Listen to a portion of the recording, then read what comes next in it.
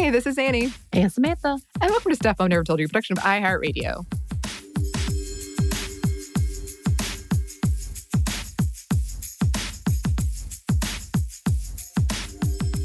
So, Samantha, when I told you we were doing these classic episodes on women in space, you immediately started singing Rocket Man by Elton John. Obviously. And you immediately went to Space Jam, apparently. Space Jam, yeah. Because one time I went to a 90s party and I had on my Space Jam jersey, which I know has made an appearance on our Instagram. And somebody requested that song and I didn't sing it or anything, but I got in the center and people freaked out. It was the best. Because they love you. They're very excited about Space Jam or one or the other. But I guess for space songs, I think of Ground Control to Major Tom probably first. But I wanted to ask you.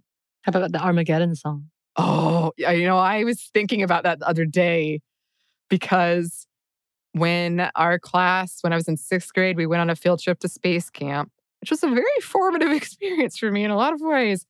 And on the bus, our teacher put on Armageddon, forgetting that there is a strip club scene and also that kind of weird animal cracker scene with Ben Affleck. And what's her name?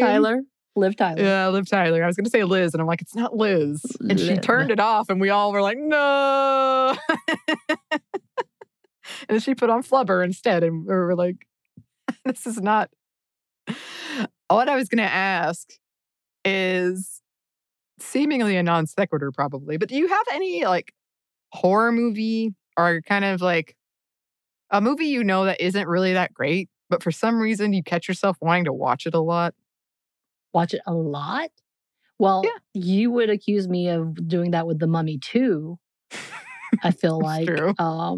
Which was a whole thing. I don't know if I would say I don't love it, just it just become a habit that I've watched a lot of Star Wars, a lot. Yeah. And all of the subsequent series that goes with it. And now I'm getting a lot of updates with that as well. So do those count?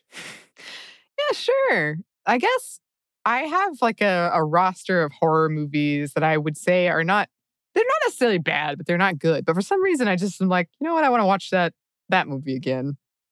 One of them is this movie called Coherence, which I watched last night, actually. Oh. But it's about a comet coming close to the Earth, and then it messes up all these alternate realities.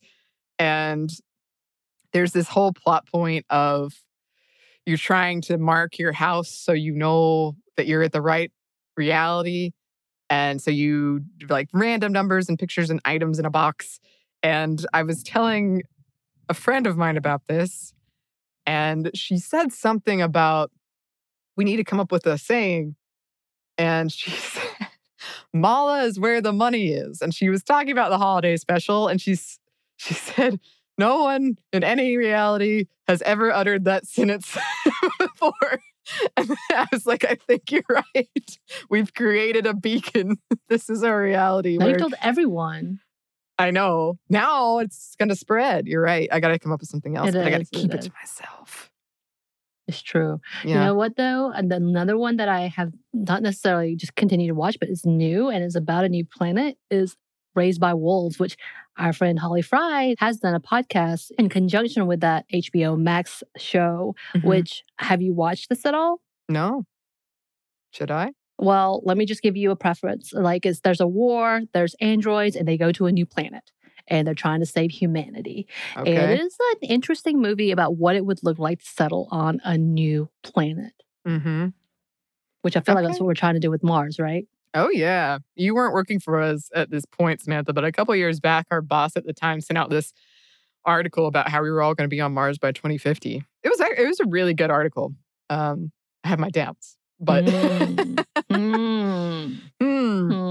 I do enjoy a space thriller, horror movie, sci-fi. They usually scare me pretty good, which I like. But anyway, all that being said, yes, there has been a lot of space news. So we thought we would bring back these classics on women and stargazing. So please enjoy. Welcome to Stuff Mom Never Told You from HowStuffWorks.com.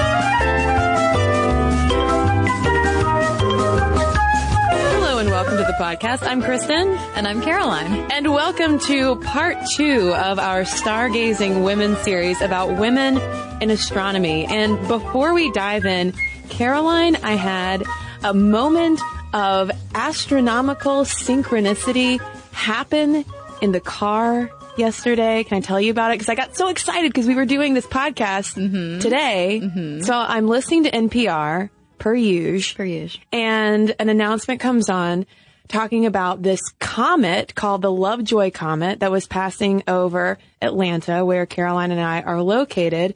And I got really excited, not so much about the comet, but because they interviewed a woman astronomer at our local Fernbank Observatory all about this comet.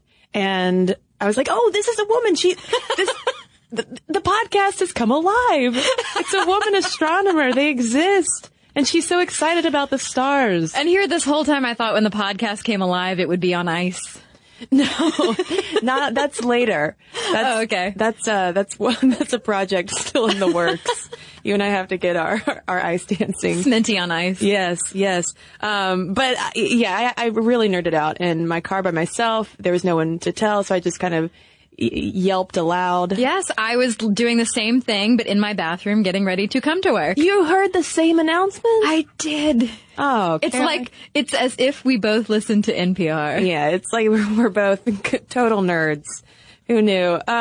When we left off in part 1, we had gotten up into this factory system of astronomical observations. Women like Mariah Mitchell were starting to make inroads in terms of women in astronomy. You had observatories set up at some women's colleges like Vassar, but we were still it kind of pushed off to the side in a lot of ways. Right. A lot of the women who were in astronomy in this era were definitely in the more clerical positions. And it wasn't because, hey, women are so smart. We love women. Put them in the clerical positions so they'll make amazing discoveries.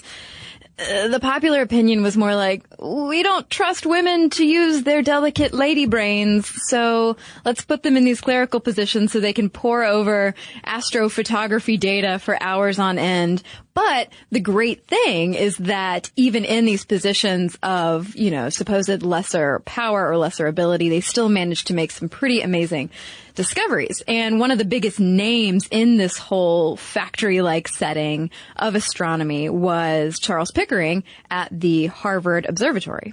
So thanks to photographic technology that was developing at the time, they were able to see more than ever before, but they needed to analyze all of these snapshots of the sky that they were getting, and it was very, very tedious work. Yeah, and so Pickering had this guy as his assistant, and I don't know what the guy was doing. I don't know if he's fallen asleep on the job, but either way, he's just letting Pickering down. And so Pickering was like, screw you, dude. You're not doing your job. I need somebody who's actually competent. And who did he consider to be competent around him? Well, that would be Wilhelmina Fleming, his maid. She's a single mother who Pickering brings on as his astronomy assistant because he's like, I know you. You hang out around me a lot and you're pretty competent. And so he passes along all of this astrophotography analysis to Fleming, who ends up working at Harvard for more than 34 years, thanks to her skill at computing and copying. And she was the first woman to have a formal appointment there. Yeah. And during Pickering's time at Harvard, which lasted from 1877 to 1919, more than 80 women worked for him in mostly clerical capacities, doing computing and cataloging work. And they are referred to often as Pickering's women, or alternatively as Pickering's harem. Yeah, that's just great. That's so great. Yeah, lots of respect. Yeah, so much respect. But they were doing important work despite the stupid name. They provided data that ended up forming the empirical basis for larger astronomical theory. But, of course, they were earning just 25 to 50 cents an hour, half of what a man would have been paid in the same position.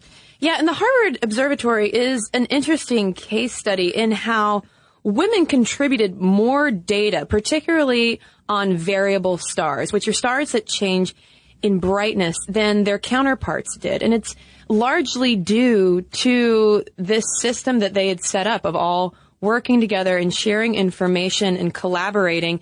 And I've got to give a shout out now to Cosmos, the show hosted by Neil deGrasse Tyson, which in the episode Sisters of the Sun, he takes the time to focus on the women in the Harvard Observatory who were laying the foundation for all of these incredible astronomical discoveries to come, because without Pickering's women, we would know so much less about the stars and the sky. Absolutely. And Dorrit Hofflet from Yale University, who herself was a giant name in astronomy, wrote about variable stars in particular. And she talked about how from the 1880s, so Pickering's time, to the 1950s, women contributed way more data on these types of stars. Variable stars are the kind that change brightness than their male counterparts did. By 1959, in fact, women, including Wilhelmina Fleming, had discovered more than 75% of the more than 14,000 named variable stars then known. But we should back up first for a minute. Yeah, we need to hop back to 1896 when a woman named Annie Jump Cannon transfers from Wellesley, where she helped conduct experiments on X-rays, to Radcliffe College in order to make her way into Pickering's observatory. And what she did was simplify Pickering and Wilhelmina Fleming's system for classifying stars. And the work that Cannon does, the simplest way to explain it is that she almost set up like a Dewey Decimal System for the stars. She figured out how to categorize and label all of them. I mean, and this is still a system that we use today. Right. And in 1922, this definitely did not go unnoticed, because in 1922, the International Astronomical Union ended up adopting her method of categorizing stars, which was based on their temperatures, as the official classification system. So that's no small potatoes. And she received a whole lot of accolades going forward. In 1925, she was the first woman to be awarded an honorary doctorate from the University of Oxford.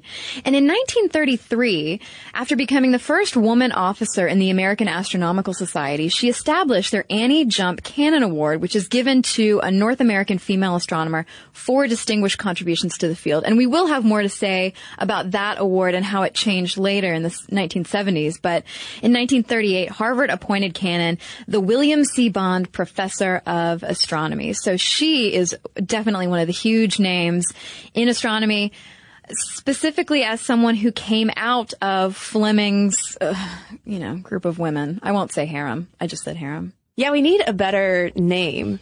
Rather than, I don't even like Pickering's women. No. Because that even sounds so possessive. So maybe we should rename them. I mean, Sisters of the Sun, which is what Neil deGrasse Tyson called them, or whoever wrote his scripts, I thought was pretty good. And at the end of that episode, side note, Caroline, he's drinking some wine with this older woman. I think he's in Italy or something. And he looks into the camera and raises his wine glass and toasts the Sisters of the Sun. And it's as well he should. It's an amazing moment. But anyway, there's another woman that we need to mention who was working alongside Annie Jump Cannon at this time. She actually joined the Harvard Observatory in 1895, just a year prior to Annie Jump Cannon. And this is Henrietta Swan Leavitt. And what she did was figure out a way to measure the distance of stars really, really, really far away. It's something called the Cepheid variable period luminosity relationship. Of course. Yeah, I mean, which obviously. So it's often referred to as the distance key, and this made possible all subsequent discoveries in astronomy of the 19th and 20th centuries, because they could finally get dimensions to these farther away kinds of stars. So not only do we have Cannon, who is labeling and categorizing all of these stars. Now we have Leavitt coming along to offer some distance in there. And then when we get to 1925, we have Cecilia Payne, who then offers us this breakthrough information on the composition of the stars. Right. And so what's interesting about Cecilia Payne is that, she makes these amazing contributions, but there's a little bit of self-doubt in there. But first, let's establish why she's so awesome. Cecilia Payne is the first person to receive a PhD from the Harvard Astronomy Department, and her thesis rocks the astrophysics world because she demonstrated that the sun was made almost exclusively from hydrogen and helium. Thus, its makeup was way different from the Earth's, because leading up to this, scientists had thought that the Earth and the sun were basically composed similarly. But, Kristen, you and I have talked about the imposter syndrome on the podcast before. To protect her reputation, Payne inserted a clause at the beginning of her thesis stating that the results were, quote, probably not real. Just in case somebody laughed at her or said, this is ridiculous, she was like, oh, hey, I'm just going to put this here about what the sun is made of, but who knows, maybe it's wrong. Well, she had already gotten flack from professors. I forget, there's a specific guy at Harvard who had looked at her work and was really skeptical just because it was such a revolutionary idea. And imagine, too, that you're Cecilia Payne, and she came to the United States from Britain specifically because in Britain at the time, she couldn't go to college. She couldn't study alongside men. So, imposter syndrome on top of imposter syndrome for this woman who is studying theoretical and anatomical physics and blowing people's minds at a time when in the place that she's from, she wasn't even allowed to go to school. Right. And her work ended up laying the foundation for our understanding of stars' compositions in general, not just the sun. And a Guardian article referred to it as the astrophysical equivalent of Darwin's Origin of the Species. So clearly laying some amazing groundwork for astronomy. So did a similar pattern of allowing more women into the fold happen during World War II for women in astronomy as well? Yeah, it definitely did. World War II shook up society, as we know and have talked about many times on the podcast. STEM jobs were definitely no exception because, as we've seen from the last episode on astronomy, and as we're talking about now, educational and professional opportunities were definitely expanding as more women's colleges were opening their doors to researchers and helping women get a foot in the door. Not to mention the social change as far as ideas about women not being physically or mentally fit to work outside the home or in scientific fields were starting to fall away. And the notion about married women needing to stay home was also falling away. Of course, it's not totally, though, because that still kind of is around. But during the war, during World War II, there were fewer male grad students around. And so there was a relative increase in the number of female astronomers. And in 1945 in particular, in the United States, the National Science Foundation estimated that bachelor's degrees in physics reached a high of 23%, up from 14% in 1940. And the reason that we're pointing out physics in particular is that most astronomy grad students do have a physics degree. And thanks to the technological research happening during World War I that's fueled by military pursuits, astronomy is still an evolving field because you get the emergence of radio astronomy, which happened during the war thanks to radar research. And so you have this combinations of new fields and branches within the field and also fewer men. So in Australia, Ruby Payne Scott became one of the first radio astronomers and was the first woman radio astronomer. And she was also an author on numerous early papers and became a scientific leader until after the war. Right. Yeah. When the men start coming home from the war and women's overall numbers, not only in the workforce in general, but also in astronomy and other STEM fields, when men's numbers increase and women's numbers decrease after the war, Payne Scott still managed to make huge contributions to the understanding of solar radio bursts and the development of radio astronomical techniques and instruments. So that's great, right? Like, she manages to hold on when so many women were shoved out of the workforce when men came home. it didn't last long. Because even though I literally just mentioned a second ago that the idea that women needed to stay home and be wives and mothers, and oh, you better not hire wives and mothers because women in the workforce are obviously like aberrations of the norm. Ruby Payne Scott was doing great. She had to hide the fact, though, that she was getting married. And when she got pregnant, she ended up having to resign from the field. And of course, this follows the fact that she was also suspected of being a commie and was definitely an outspoken feminist about getting other women involved in astronomy and STEM fields. And so people were like, wait, so you're a commie, feminist, outspoken, scientific lady, and now you're getting married and having a child?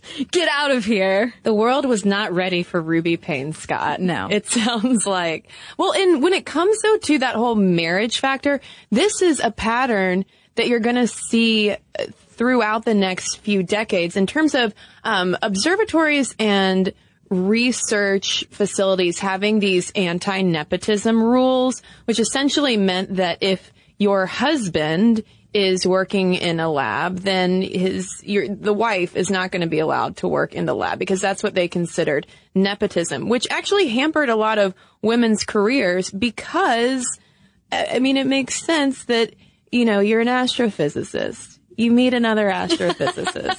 You fall in love, you know. You get stars in your eyes. Literally the stars align. So they're, you know, that's sort of a downer of a rule for a number of these astronomers working. But of course, when it comes to this anti-nepotism rule, it's the wife who has to go home, not the husband, typically, which leads us to second wave feminism. Yes. According to the National Science Foundation, though, from 1950 to 1970, the proportion of women earning bachelor's degrees in physics stayed still at about 4 to 6%. So not a ton of women studying physics. Yeah, but when you move into the 60s and 70s, the numbers start to increase. In 1972, for instance, if we're talking about bachelor's degrees, women earned 17% of bachelor's degrees in astronomy. And during that period of the 60s to the 70s, while the number of female PhDs rose, the percentage of women in the American Astronomical Society, for instance, dropped to just 8% by 1973. So the numbers are sort of all over the place. And during this time, the job prospects are still terrible for married women. There was a lot of fear about women taking time off to have children. Oh, yeah. The workplace issues for working moms in astronomy echo so many of the workplace issues we still hear about today for working moms. That whole sneering at part-time work of trying to balance family and this really intensive research because understandably, astronomy is like, say, being a lawyer is a field that requires and you're expected to pour so many hours. It's not a 40-hour-a-week kind of gig. And with that, there are still echoes of the Pickering's women or Pickering's harem era going on, which leads us to the story of Jocelyn Bell Burnell, who discovered pulsars. FYI, pulsars are remnants of massive stars after they've exploded. And I think that before Burnell figured that out, we thought that they were aliens. Really? Yeah. The little green men. Really? Yep. I had no idea. I'm learning so much from you, Kristen. Well, I just learned a lot from Neil deGrasse Tyson. So, well, there we go. And this is coming from National Geographic. But in 1967, Burnell, as you said, discovered pulsars while she was in grad school for radio astronomy. Hey, Ruby Payne Scott, at Cambridge in England. And Burnell was just, no big deal, studying 3 miles worth of paper from a radio telescope that she helped build when she made this discovery. And hooray, it resulted in a Nobel Prize. That's wonderful, right? Yeah, but the Nobel Prize went to her male supervisor and another male astronomer. Yeah, so Burnell, the way that she explains it is the picture people had at the time of the way that science was done was that there was a senior man, and it was always a man, who had under him a whole load of minions, junior staff, who weren't expected to think, who were only expected to do as he said. So that sounds exactly like Pickering's women. Yeah, and I heard an interview with Burrell on the BBC from not that long ago, and they played a clip of the male supervisor who had received the Nobel Prize, and he stood by it. He essentially said, well, you just have to understand that there's a difference between the captain of the ship and the crew. So when, if there's a successful voyage, who's really to thank? And so, I mean, this guy clearly fancies himself a captain of a pleasure cruise. You think he wears like a jaunty captain's hat? Yes, I do. And Belle Burnell, when she was asked by the BBC reporter for her response to that, she was essentially like, that's where he stands. If I continued to get mad about this every day, then I would not be able to do any work. But she made so clear how challenging it was constantly to be a woman in this field, even before the whole balancing of family and career. When she first walked into like an auditorium-sized classroom in college, all of the men in the room started stamping their feet and whooping, because that was just tradition. Because she was, the only woman in the room. And so, of course, she was going to get heckled.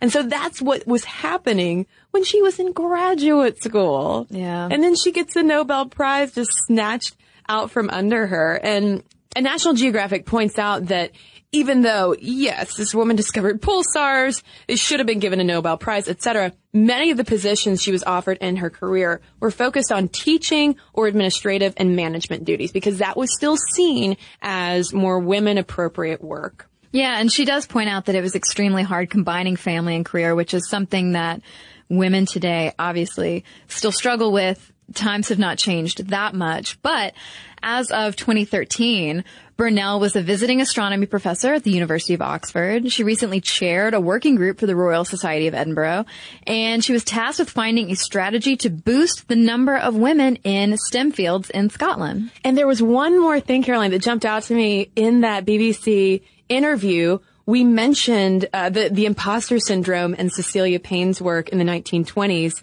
Belle Burnell specifically called out the imposter syndrome as well. And she even asked the reporter, she was like, have you ever heard of this thing called the imposter syndrome? Yeah, it's essentially been something I've had to fight every single day of my career. That sense of, oh, well, no, I'm going to be found out at some point because surely I don't belong here. But obviously those feelings of not belonging have nothing to do with her actual intelligence and prowess, but the environment, the hostile environment she's been working in now for decades. And then as we move through the 1970s, there are a couple more developments in the field of astronomy that had a lot to do with women. In 1971, astrophysicist Margaret Burbage declined the Cannon Prize. Now, we mentioned the Cannon Prize earlier. It was supposed to go to, incredible female astronomers who've made great strides and made great contributions to the field. But Burbage said that the prize was discriminatory because it was available only to women. And the direct result of this was that the American Astronomical Society established basically a lady committee that recommended the prize become a research award for which women in early stages of their careers could apply. The reasoning being that women face numerous disadvantages early on in their education, in their grad school career, and getting a career going off the ground. And so, yeah, basically the reasoning was like, if we give it to women who are still in school, then that's not as discriminatory. And so in 1972, they recommended that the AAS set up a group to review the status of women in astronomy. And in 1973, that new committee, the Working Group on the Status of Women in Astronomy, released a report where they found that the percent of women in the AAS was the lowest ever in its history, that women were underrepresented as officers and other people in this group, and that the United States was 7th in the percentage of female members of the International Astronomy Union. So basically this group is like, hey, women aren't in enough places in astronomy. Yeah, and as a result of all this information that they're finding out, the data that they're collecting about women in the field, in 1979, that working group on women finally became a standing committee. And as a result of their work, in 1992, members developed what was called the Baltimore Charter, which had the goal of promoting a culture that would help both men and women realize their full potential in STEM careers. So the question then is, what does that full potential look like for astronomers today? We'll talk about that when we come right back from a quick break. And now, back to the show. So, Caroline, what does being an astronomer entail today? I mean, have we learned everything there is to know about the stars? I mean, certainly not. You know, as we mentioned in our first episode on women in astronomy, some major discoveries were still being made in the 1990s, back when that women's committee was developing charters to encourage people in the field of astronomy.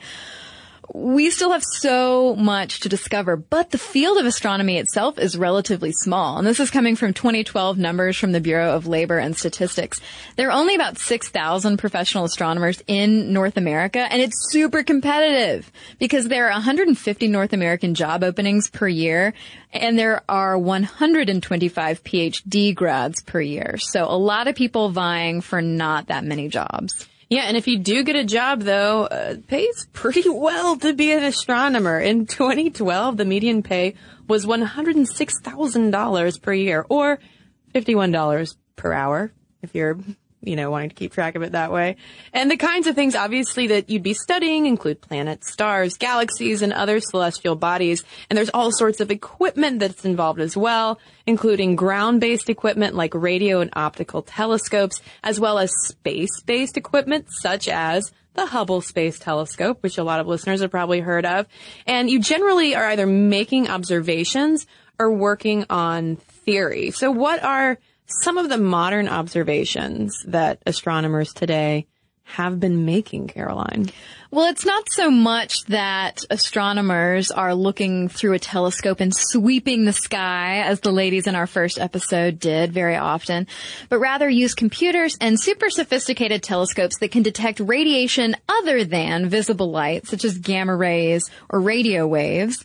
And rather than making direct observations by sweeping the sky with a telescope, theoretical astronomers typically use data from observational astronomers to develop theories.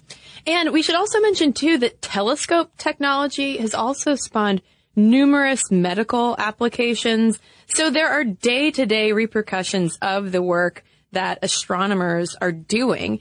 And typically they're employed at colleges, universities, and professional schools. They're also involved in research and development in the physical engineering and life sciences. And of course, if you are an aspiring astronomer or astrophysicist, you can get a job with the federal government. You can work for NASA or the Department of Defense. Right. Only 19% of astronomers and astrophysicists end up in those cushy, high-paying federal government jobs like at NASA. Most of them are at colleges and stuff. But all right, so now that we've laid out what astronomers are doing today, that they're using big supercomputers, what does it look like out there for ladies today in astronomy? Well, astronomy is usually highlighted as a STEM field that is friendlier to women, which seems ironic considering, the Jocelyn Bell Burnell stories and the other ones that we've shared. But by and large, it does tend to attract more women than other STEM fields, but it still suffers similar leaky pipeline issues as we see all over STEM. So when it comes to the pipeline issue, it's usually the same old tale of women starting out. They're interested in physics. They're taking the courses and their bachelor's degrees, but they don't make it to the PhD level. And then if they make it to the PhD level, there's a drop off after that as well. Right. And a lot of these numbers, though, can be deceiving. It really depends on what phase of a woman's science career or astronomy career you're looking at, because we mentioned that physics and physics bachelor's degrees were important to talk about because typically that can lead then to astronomy. And so when you look back at middle school and high school, girls make up half of physics students, but that number definitely drops way off in high school and definitely in higher education.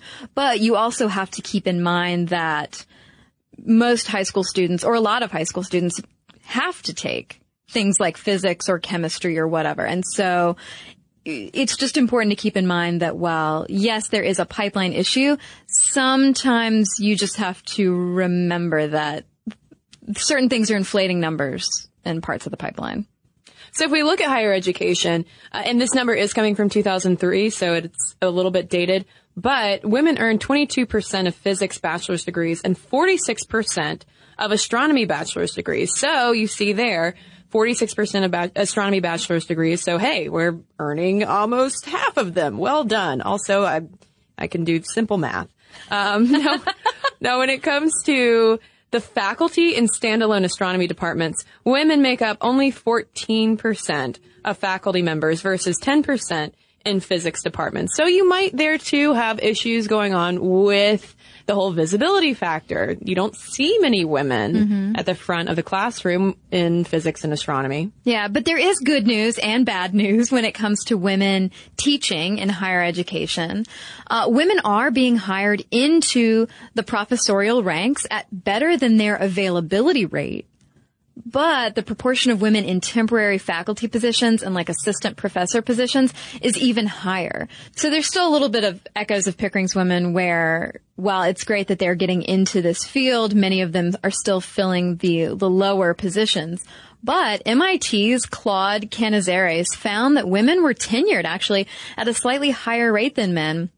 And that the clock stopping, so to speak, to have or adopt a child actually did not affect women's likelihood of being tenured. That is so surprising. That is so surprising. Because whenever it comes to women in academia in general, it's usually that whole tenure track of having to not only teach, but also do the research and get published, and just all of the hours involved in that it requires to get tenured is often cited as the, primary reason for that drop off in women. But when it comes to some gender imparity in physics and astronomy, the U.S. is not alone in this. Most countries, in fact, award less than a quarter of their first-level university physics degrees to women, and most grant less than 20% of their physics PhDs to women. But there is a PhD that we need to mention. Astrophysicist Meg Urey, who has been one leading the charge in terms of calling for more recognition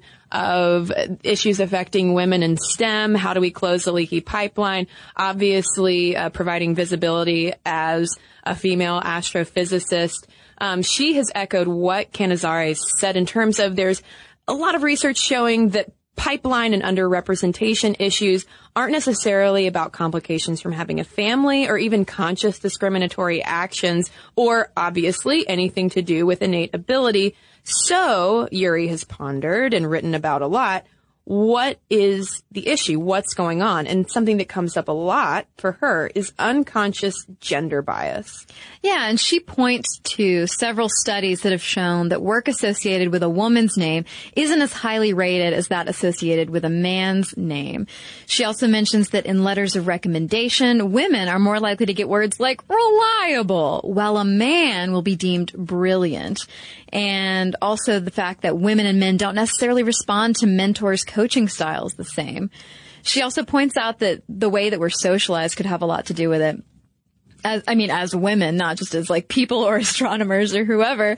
She instructs women to own your ambition. She writes, "It really scares me the way young women dial back their aspirations because they're anticipating that they'll have to make compromises. Believe me, the young men aren't doing that." Okay, so when's the last time we heard that, Kristen?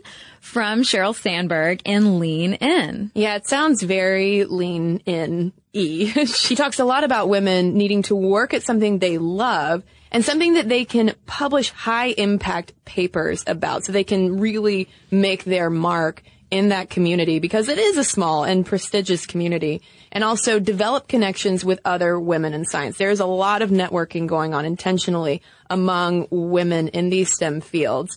And it's not just an issue, though, when it comes to representation of people in STEM. It's not just women. There's also a lot of attention that's been paid recently to ethnic minorities as well as LGBT representation.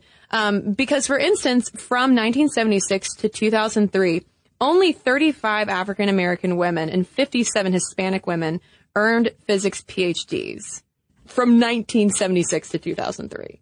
And just 7 African-American women and 12 Hispanic women earned astronomy PhDs. And honestly, all of the women that we have highlighted up to this point, Caroline, have been white. We should acknowledge that.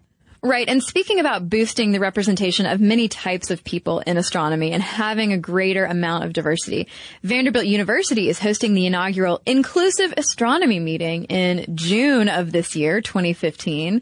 And their mission statement says that Inclusive Astronomy 2015 will serve as a welcoming, strategic venue to advocate and provide resources for the inclusion in the astronomy community of people of color, lesbian, gay, bisexual, transgender, intersex, queer, or questioning people with disabilities, women, and anyone who holds more than one of these identities. Yeah, and on top of that, we should mention that the American Astronomical Society has a working group on LGBTIQ equality to raise awareness and fight discrimination. So it does sound like there is progress being made in terms of representation, of paying attention to these issues, of trying to level the playing field, so that Pickering's women can finally be a past era of astronomy. And I feel like a good place for us to close out this conversation, Caroline, would be a couple of living lady astronomers out there, because there is one thing that jumped out to me in thinking about astronomy and astrophysics today when it comes to women. There are no lady Carl Sagans or Neil deGrasse Tysons, and yet there are these women doing incredible work. I think that we need a woman astronomer rock star at the level of Neil deGrasse Tyson, whom I love. Nothing against Neil deGrasse Tyson at all. But who are a couple of potential Neil deGrasse Tysons? I mean, we've mentioned Meg Urey already, and all of the incredible work she's doing in terms of writing about basically diversity issues in astronomy. But one big name we should mention, too, is Sydney C. Wolf. She was the first woman to serve as director of a major U.S. observatory and to have led the construction of 6 premier telescopes. She served as the director of the National Optical Astronomy Observatory in Arizona from 1987 to 2000, and she helped develop world-class observatory facilities in both Arizona and Chile. And so she served as also the American Astronomical Society president in 1991. Not bad for a group that felt it needed an entire committee to examine women's role in the organization. She's the founding editor also of the Astronomy Education Review, and her research on stellar atmospheres and the evolution, formation, and composition of stars is internationally recognized. And Caroline, since we started off the podcast talking about comets, a good place to bring the podcast full circle is Carolyn Shoemaker for a couple of reasons. First of all, Shoemaker holds the record for the most comet discoveries. Get ready for this, folks. She's found more than 800 asteroids and 32 comets. And with her husband, Gene, she received the Rittenhouse Medal in 1988 and the Scientist of the Year Award in 1995. And NASA awarded her the Exceptional Scientific Achievement Medal in 1996. And her story is fascinating because she didn't get into astronomy on a professional level until she was 51. First, she was a stay-at-home mom, and she always was interested in her husband Gene's work, and he often looped her into field observations and work that he was doing. But it wasn't until after that phase of being a full-time mom that she then transitioned into being this incredible astronomer. And she worked with her husband Gene until he was killed in a tragic car accident at a California observatory. So no matter what age you are, if you are listening to this podcast, it's not too late if you're interested in astronomy. And I love this story, though, because, I mean, it really, to me, sums up so much of women's history with astronomy, because she's kind of, it goes back to the buttons and breakfast issue that we were talking about in part 1 of that concern of, well, if women get too involved in astronomy, then who's going to take care of the home? Well, Carolyn Shoemaker was like, I'll just do all of it.